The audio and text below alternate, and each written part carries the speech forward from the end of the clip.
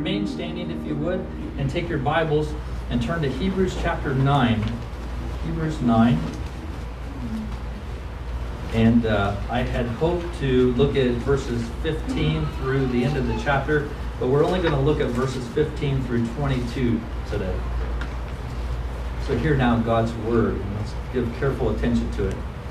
Therefore, he is the mediator of a new covenant, so that those who are called may receive the promised eternal inheritance, since a death has occurred that redeems them from the transgressions committed under the first covenant.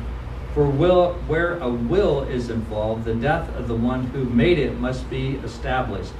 For a will takes effect only at death, since it is not in force as long as the one who made it is alive. Therefore, not even the first covenant was inaugurated without blood. For when every commandment of the law had been declared by Moses to all the people, he took the blood of calves and goats with water and scarlet wool and hyssop, and sprinkled both the book itself and all the people, saying, "This is the blood of the covenant that God commanded for you." And in the same way, he sprinkled with the blood both the tent and all the vessels used in worship. Indeed, under the law, almost everything is purified with blood, and without the shedding of blood, there is no forgiveness of sins. Let's pray. Oh, Father, we come this morning to a passage that is just rich and full, and it's just so precious, Lord, as we think about what it is that you are revealing to us today. But Lord, we pray that you might speak to us through your Holy Spirit and teach and instruct our hearts. Open our hearts, Lord, even to receive these things. We know that Satan is here, if nothing else, through his demons, to seek to steal away the word so it would not take root in our hearts. But Lord, we are praying that not only would your word take root in our hearts, but it would grow to produce a harvest to your glory. It is in your name that we pray these things, oh God. Amen. You may be seated.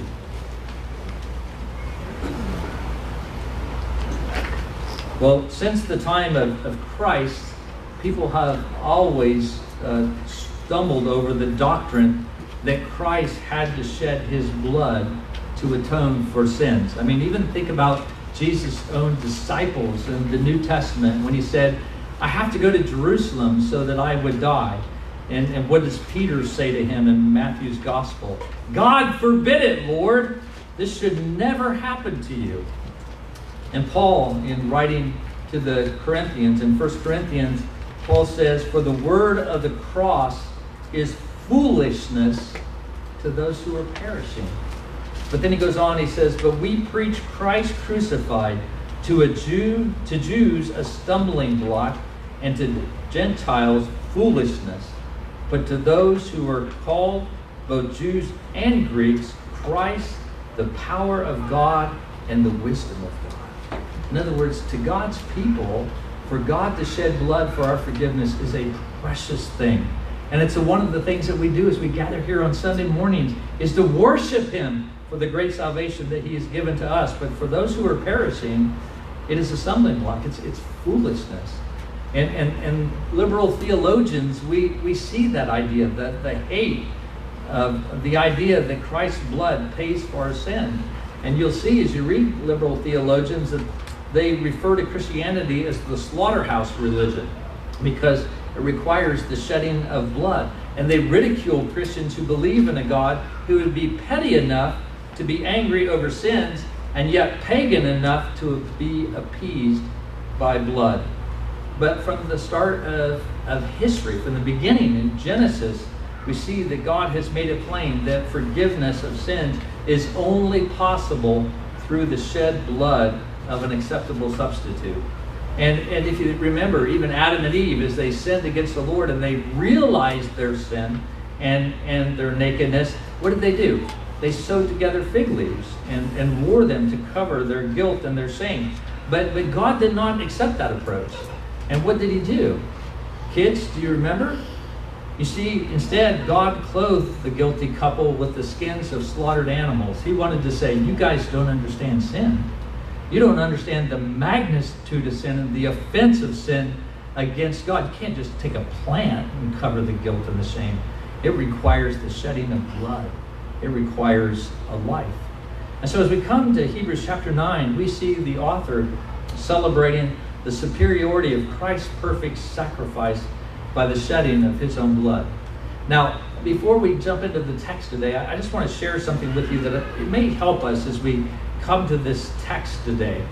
And it's this, that as Christians, we can sometimes approach the Bible from the perspective only of what new can I learn from this text that I'm reading today.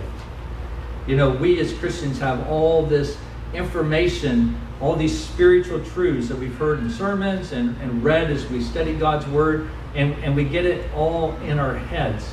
You know, and so sometimes we look at the text and we look in our heads and we go, oh, nope, nothing new there, and we just sort of skim over it. But the Puritans reminded us of the necessity of meditation, to think about those things that are in our minds and in our heads. And as Christians, of course, we want to be knowledgeable. We want that information there. But as the Puritans sort of challenge us, it can't stay there. It has to move into our hearts and into our lives. And the way that that's done is that they would propose is by daily meditation on God's Word. And one of the things that they said is important to do is to take those spiritual truths that we know and tie those together with earthly truths as part of our lives. And we see Jesus does this masterfully, does he not? You know, he talks about the kingdom of heaven, okay? And instead of talking about it only out here in the spiritual realm, he ties that to everyday life. And he said, you know, the kingdom of God is like this little mustard seed. And everybody's like, a mustard seed? I know a mustard seed. And he said, you know, you plant it in the ground, it's a tiny little seed, but it grows to this huge tree where birds even come and make nests in it. That's what the kingdom of God is like. And it's important for us to take those spiritual truths and to understand them, tie those to things that we experience in everyday life, that we might understand it.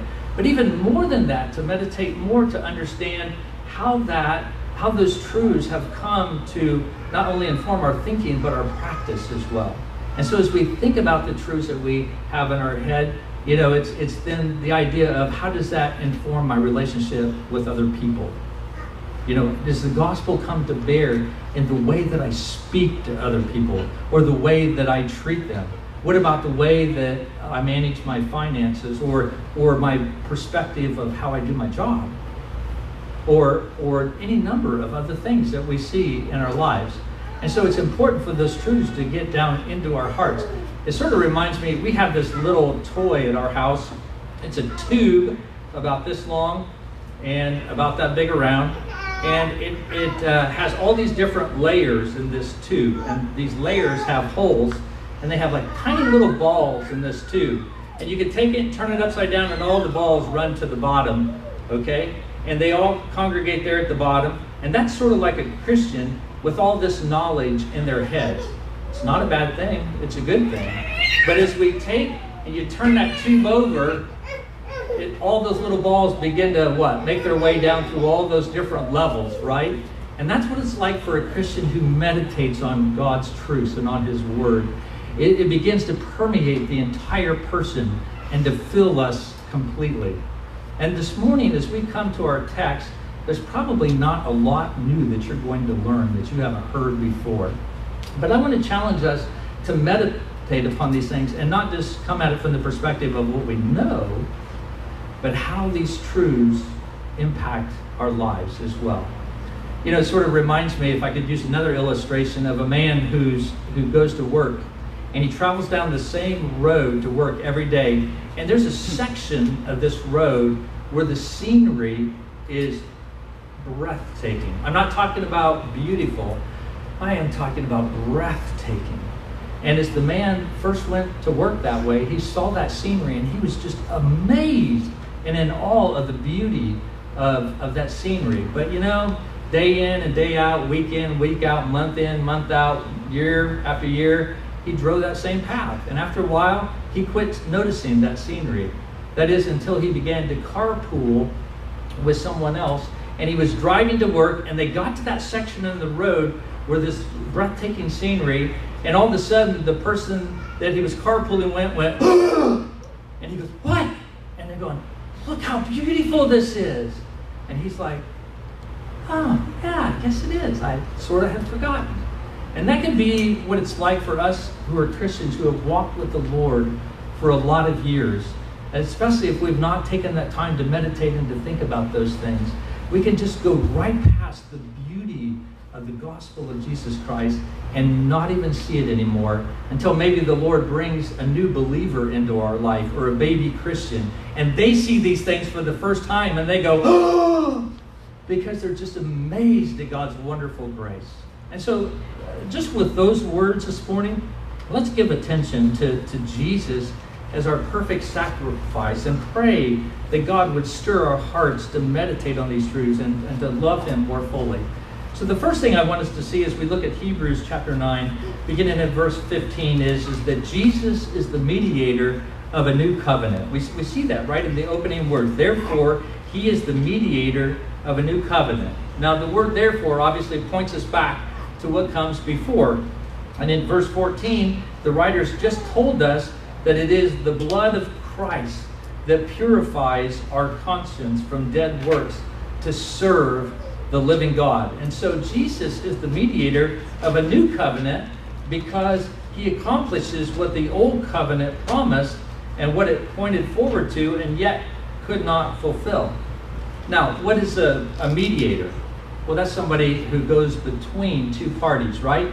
Kids, most likely, if you're a typical kid, your parents have acted as a mediator at least at some point in your life. And it usually looks like this. You and one of your siblings are in a room and you are fighting over something, okay? Over an argument that you're having, over a toy or some possession, and your parent walks in and goes, whoa, whoa, whoa, whoa, whoa, whoa, what's going on here? And, of course, it's like, well, she said, well, but he said, and, you guys are going back and forth, and they're like, stop.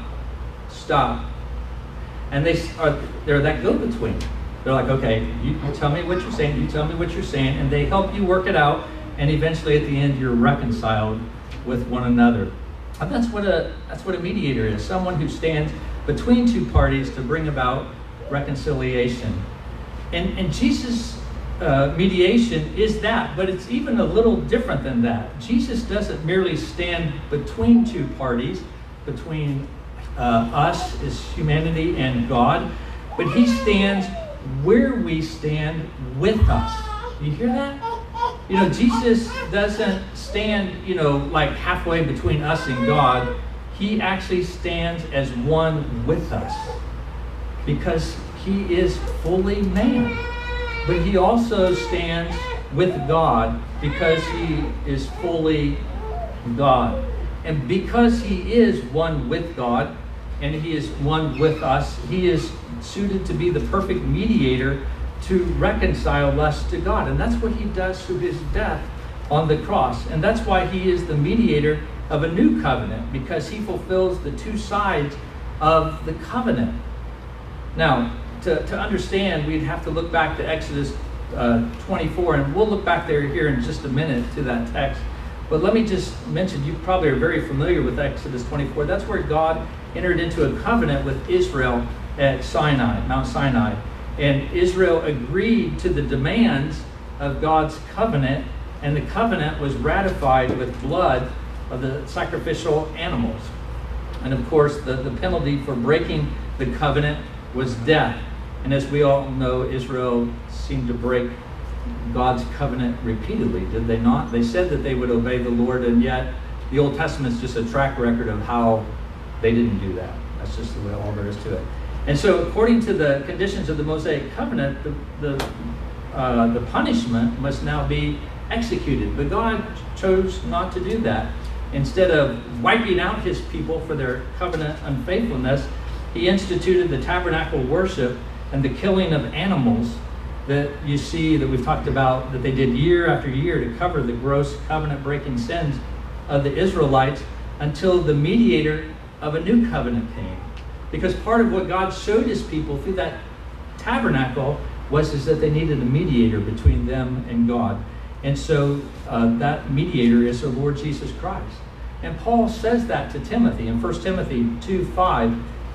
And Paul says, "For there is one God, and there is one mediator between God and men, the man Christ Jesus."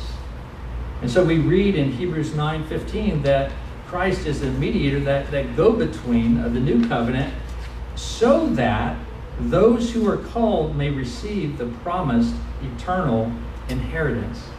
Now, under the old covenant, under the Old Testament, the promised inheritance was to live a long life with many children in a land flowing with milk and honey. That's what God promised. And also to live there in safety where God would restrain their neighbors. And so that's what they look for. But the inheritance that we receive under the new covenant is much better. Praise God, it's not tied to earthly and to material things. The promised inheritance includes the forgiveness of our sins, the removal of our guilt, the turning aside of God's wrath, all of which was accomplished for us by Christ's life and his death, and which is applied to us internally by the Holy Spirit, but also applied as Jesus sits at the right hand of God the Father, and he intercedes for us on our behalf, that those things would be experienced. And his inheritance is so much more than that. It's not just our relationship with God here upon this earth. It even promises us eternity with God in heaven, and even more specifically in fellowship with him. That's really the focus. It's not the forgiveness of sins. It's not the taking away of guilt just to take away the guilt, but it's so that we might have relationship with him, that we might return in essence to the Garden of Eden in one sense, where Adam and Eve walked with God in the cool of the day in fellowship with him, that we as Christians could do the same. And one day we will do that in heaven face to face. But even now we have that joy of having fellowship with him. But we read at the end of verse 15 that Christ as the mediator of the new covenant not only accomplishes these things for New Testament believers, but we read, since a death has occurred that redeems them from the transgressions committed under the first covenant. In other words, he's saying that he redeems, that Christ sacrificed himself in such a way that his offering affected even the sins of those who lived long ago under the old covenant. So you ask, people sometimes ask me, they may ask you as well, say, well, how were Old Testament saints saved? And your answer is the same way that New Testament saints are saved. It is through the blood of the Lord Jesus Christ. And that's how we're saved. For us, we look back at what Christ did and we rejoice in the sacrifice he is. For them, they were looking forward to the promise that would come. And of course, it did come in the Lord Jesus Christ. And so we ask ourselves, how can God be our God and how can we be his people as he has promised? Well, because in God, the Son made flesh, he made atonement for us. He took away our sins, and by uniting us to himself, he unites us to fellowship with God. And that's what the old covenant pointed forward to. So Jesus is the mediator of a new covenant. But the second thing we see here in this text is that Jesus is the mediator of the new covenant who had to die. He had to die. Verses 16 through 18. Jesus is shown to be the one and the only mediator of this new covenant through his sacrificial death. And, sometimes people will ask the question, why did Jesus have to die? Was that so necessary? I mean, couldn't God done this a different way? Well, the answer really lies in verses 16 through 18. And I have to say, in somewhat, this is a very hard text to interpret. Some of the things are very clear, but there's a lot here that's sort of challenging to understand. And I'm going to walk you through it this morning. So it could get a little technical, but hang with me, we'll get through this. Okay? If you look in verses 15 and 18, you'll see the word covenant. And it's used almost in all of your translations, okay? But if you look in verses 16 and 17, you may see the words testament or will. It's sort of referring to like our last will and testament that we might write, so when we die. But what's interesting is when you look at this word in the Greek, it's actually the same word all the way through. So why do we translate it differently? Well, let me read these verses if I could, so you can get a sense of this. Verse 15, There he is the mediator of a new covenant, so that those who are called may receive the promised eternal inheritance, since a death has occurred that redeems them from the transgressions committed under the first covenant. For where a will is involved, the death of the one who made it must be established. For a will takes effect only at death, since it's not enforced as long as the one who made it is alive. Therefore, not even the first covenant was inaugurated without the blood. Now, the majority of interpreters, commentators, English translators prefer to use the word will in verses 16 and 17. And they would argue that it fits the imagery well, the text. It fits the context. I mean, verse 16 says, for where a will, or let's just substitute the word covenant, okay? For where a covenant is involved, the death of the one who made it must be established. In other words, the covenant wouldn't be enforced, it wouldn't be in effect until the one who made it was dead. That doesn't make sense. A covenant is an agreement between two people who are very much alive, not people who are dead. So that's why they would say, well, you need to have a different word. And that word can mean testament or will. So we ought to use that. A last will and testament seems to be a better fit, especially when you're talking about an inheritance in verse 15. And if that's what the author is referring to, then he's saying that for a will to go in effect, the one who made that will has to die, right? I mean, that's why the whole story of the prodigal son was so offensive, because the son came to the father and said, I know you're not dead, but I want my money anyway. You know, that's just wrong, is it not? That just sounds crass and crude. You know, but that's what he did, because it really shouldn't go into effect until the father had died. And so if God desires to give his people an eternal inheritance, you know, that is forgiveness, right relationship with God, this cannot happen until God dies and it goes into effect. Now, you might be saying here, what do you mean God dies? Is God not immortal? Yes, he is immortal. But behind these words are the glory and wonder of the gospel, as well as the glory and wonderful God that devised the gospel.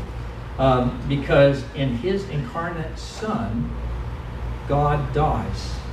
Okay, look with me, if you would, to Acts 20:28, so I can sort of point this out to you. Acts 20:28. Paul is making a pit stop in Ephesus to talk to the elders of the church. He knows he won't see them again, and so he wants to just put them on good footing in terms of taking care of the church. So he wants to give them some instructions. And so in Acts 20:28, he says to these elders, pay careful attention to yourselves and to all the flock in which the Holy Spirit has made you overseers, to care for the church of God, which he obtained with his own blood. That God himself obtained with his own blood. Now, God the Father does not die, but in the flesh, as the mediator of the new covenant, the Son of God died. And he did so to bring into effect the covenant promises. In other words, we cannot receive these promises, the reality of these promises, until he died. So that's those that hold to that view would argue that point.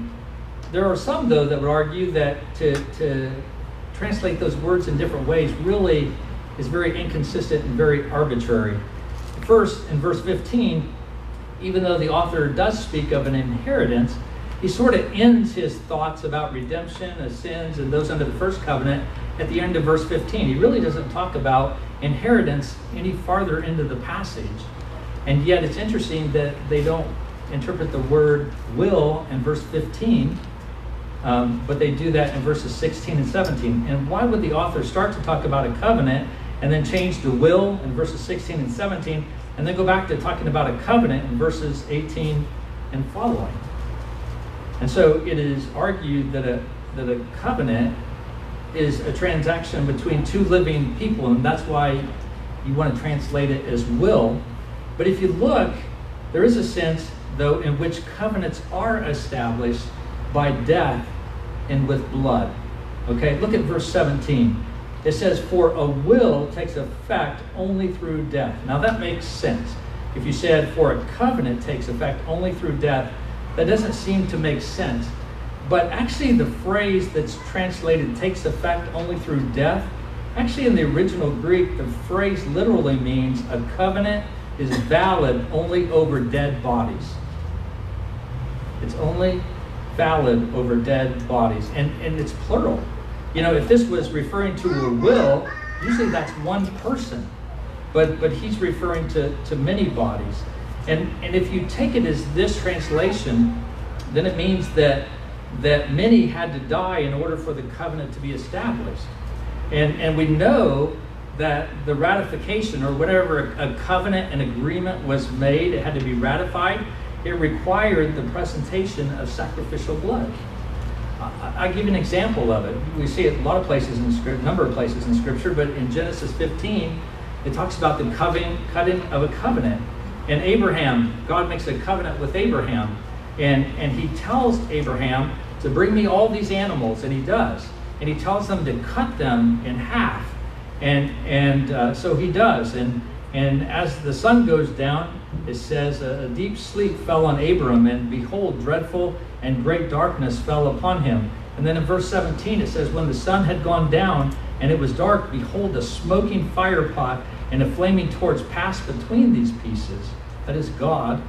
And on that day, the Lord made a covenant with Abram, saying, to your offspring I will give this land for the river of Egypt to the great river, the river Euphrates.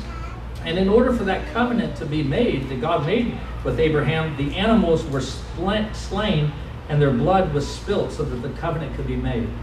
And so it could be argued that what the author is talking about is that Jesus had to die, because if he didn't die, the new covenant couldn't come into existence. It wouldn't be made. So either way, we see that Jesus had to die in order for the new covenant to be inaugurated.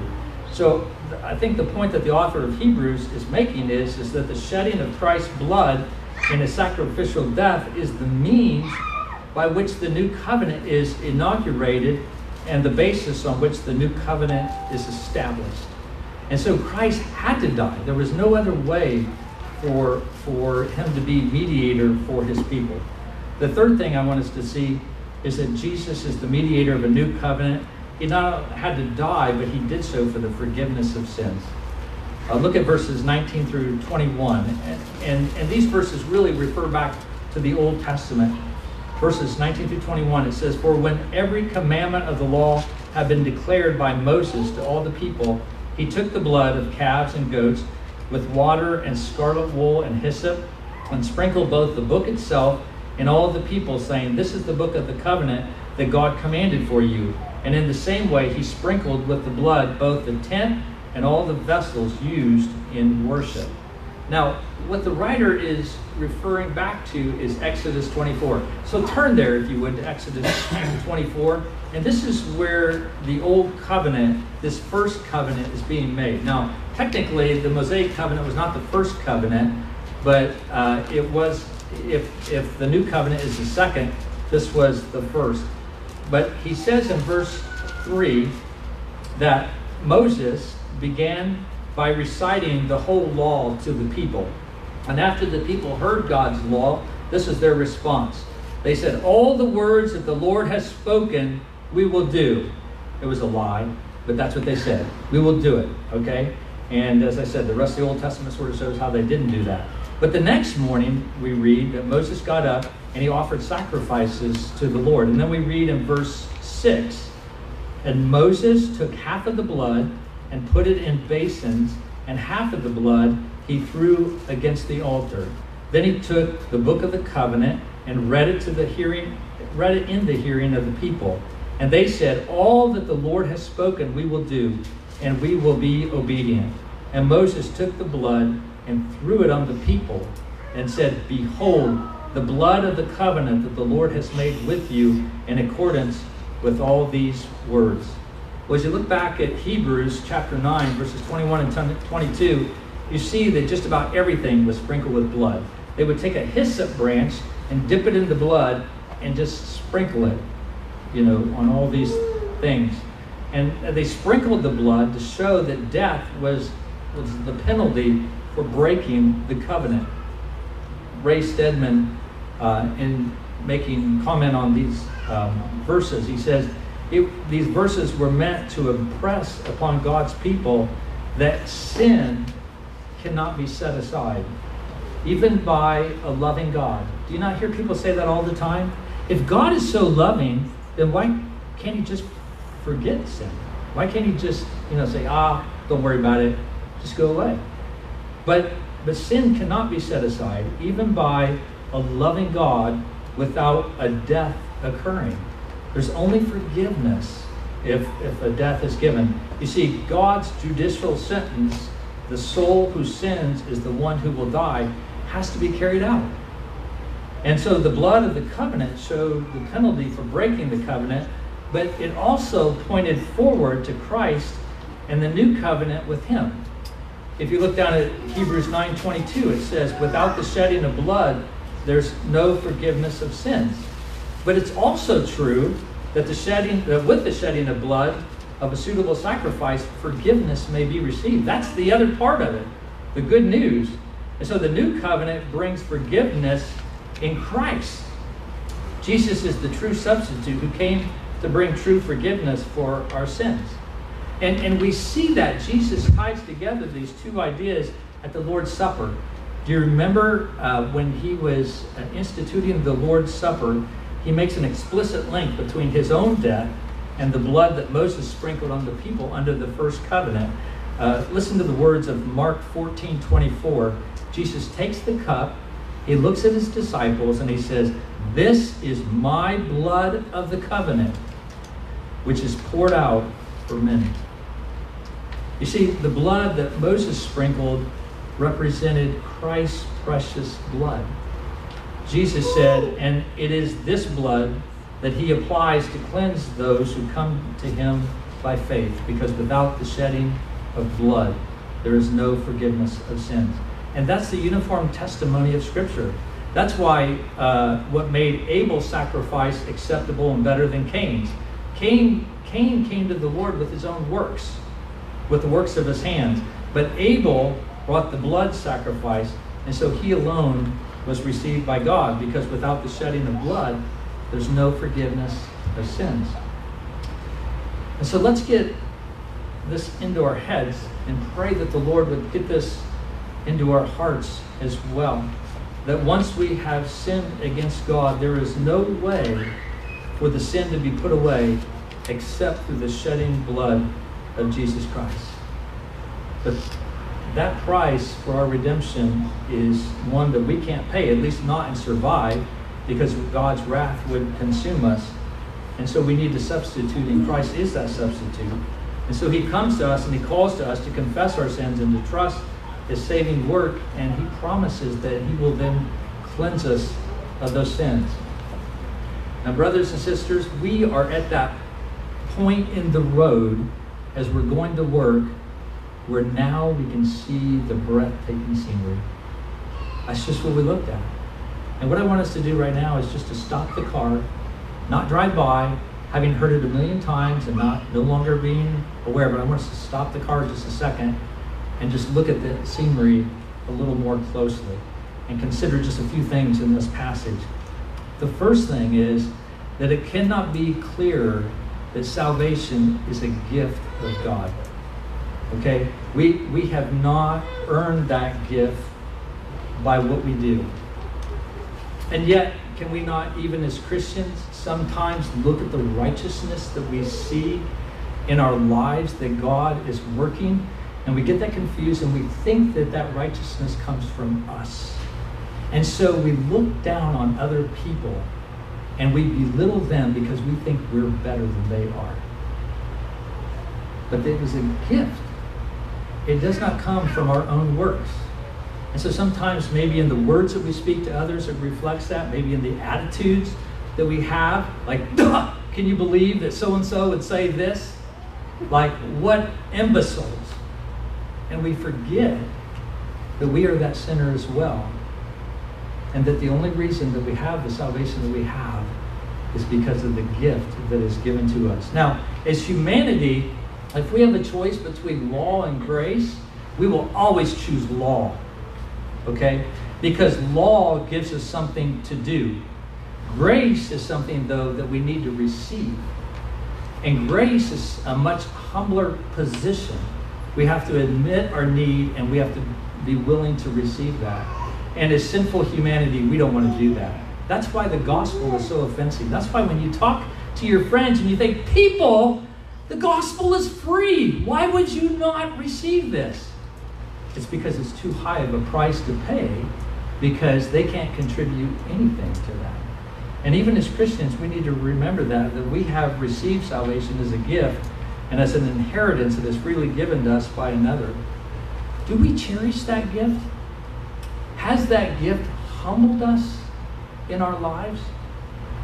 Well, secondly, we need to also look and see what a gift we have received by the new covenant in Jesus Christ. Namely, it's that fellowship with God. And how exciting it is to realize that in Christ your sins are forgiven, and so you will escape the penalty of your sins committed against God and against His law, and you will even enter into heaven with riches untold.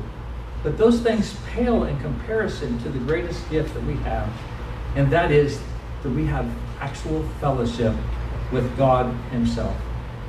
You see, God's not some heavenly parent that just says, hey, I'm too busy running the universe. Here, let me just give you some blessings. Just enjoy these. No, He gives us Himself. And He says, I will be your God, and you will be my people. And so we as Christians can lift our voices with the psalmist and echo what the psalmist says in Psalm 73:28. But for me, it is good to be near God. I have made the Lord God my refuge, that I may tell of all your works. That's the blessings we get.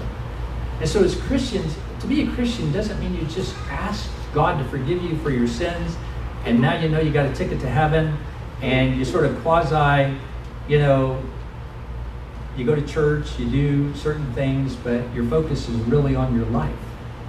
No. To be a Christian is to walk with the Lord, to enjoy fellowship with Him, to grow in your knowledge and your understanding of who He is. And so as a Christian, you get to know the fellowship with the infinite, the holy, the transcendent God who is a consuming fire. Your life will have passion and meaning and purpose and joy and peace and wonder unabounded. And these things are found as we worship the Lord, as we come to know Him more intimately and we fellowship with Him. And then finally, out of all this flows only one reaction to such an amazing gift, and that is just overwhelming gratitude. Surely this inheritance that we have in Christ must motivate us to lift our voices to worship God in praise. And so as we come on Sunday morning, that is what fuels our fire as we come before Him to worship Him, as we meditate, as those little balls and that little toy make their way down to the bottom, as the spiritual truths of God's Word, permeates our hearts and our minds and our wills and our actions. It motivates us to praise God. But it also causes us to rise up against the enemy that put Jesus to death, and that is our sin. It is a sense in which we not only want to praise God, but we desire to live a holy life. And so with all of the strength and the power that God gives to us, we do all that we can to put to death the sin that is in our lives. We don't say, I believe in God and I walk with Him, and we have our pet sin over here that we hold on to and that we come to and we turn to when we need times of comfort and hope. It is a sense of turning to the Lord and putting to death that sin. Because we don't want anything to hinder our relationship with our blessed mediator. It's a lot like what Isaac Watts wrote in his wonderful hymn, When I Survey the Wondrous Cross. He said, love so amazing, so divine, demands my soul, my life, my all. Amen. Let's take just a few moments and let us meditate upon God's Word this morning that we've heard.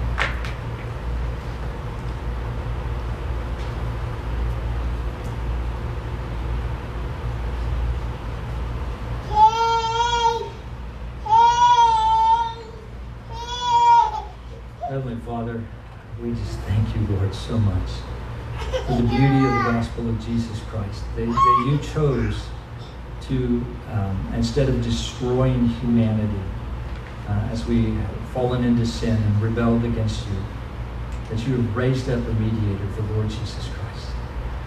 Oh Lord, I pray that you would continue to help us to think about these things on this Lord's Day and to consider them. We pray for your Holy Spirit to search our hearts and to see where there might be ways in our lives, Lord, where we have not believed these things. We have not taken these things to heart. We may know them in our heads, but they have made their way down into our lives. And we pray, Lord, that you would change us. And God, that you would give us hearts of joy and rejoicing and gratitude and thanksgiving, and that you might, Lord, fuel the worship that we give to you. Not that we would come to you only as a God to ask for things from, but the God that we give praise and honor and glory for what you have already given us. Oh God, we thank you so much. And I pray, Lord, that if there be those today who do not know you, who are hearing this message, we pray that you might work in their hearts, God, to see who you are and that you are their only hope, and that they would turn their lives to you. We pray these things in your name. Amen.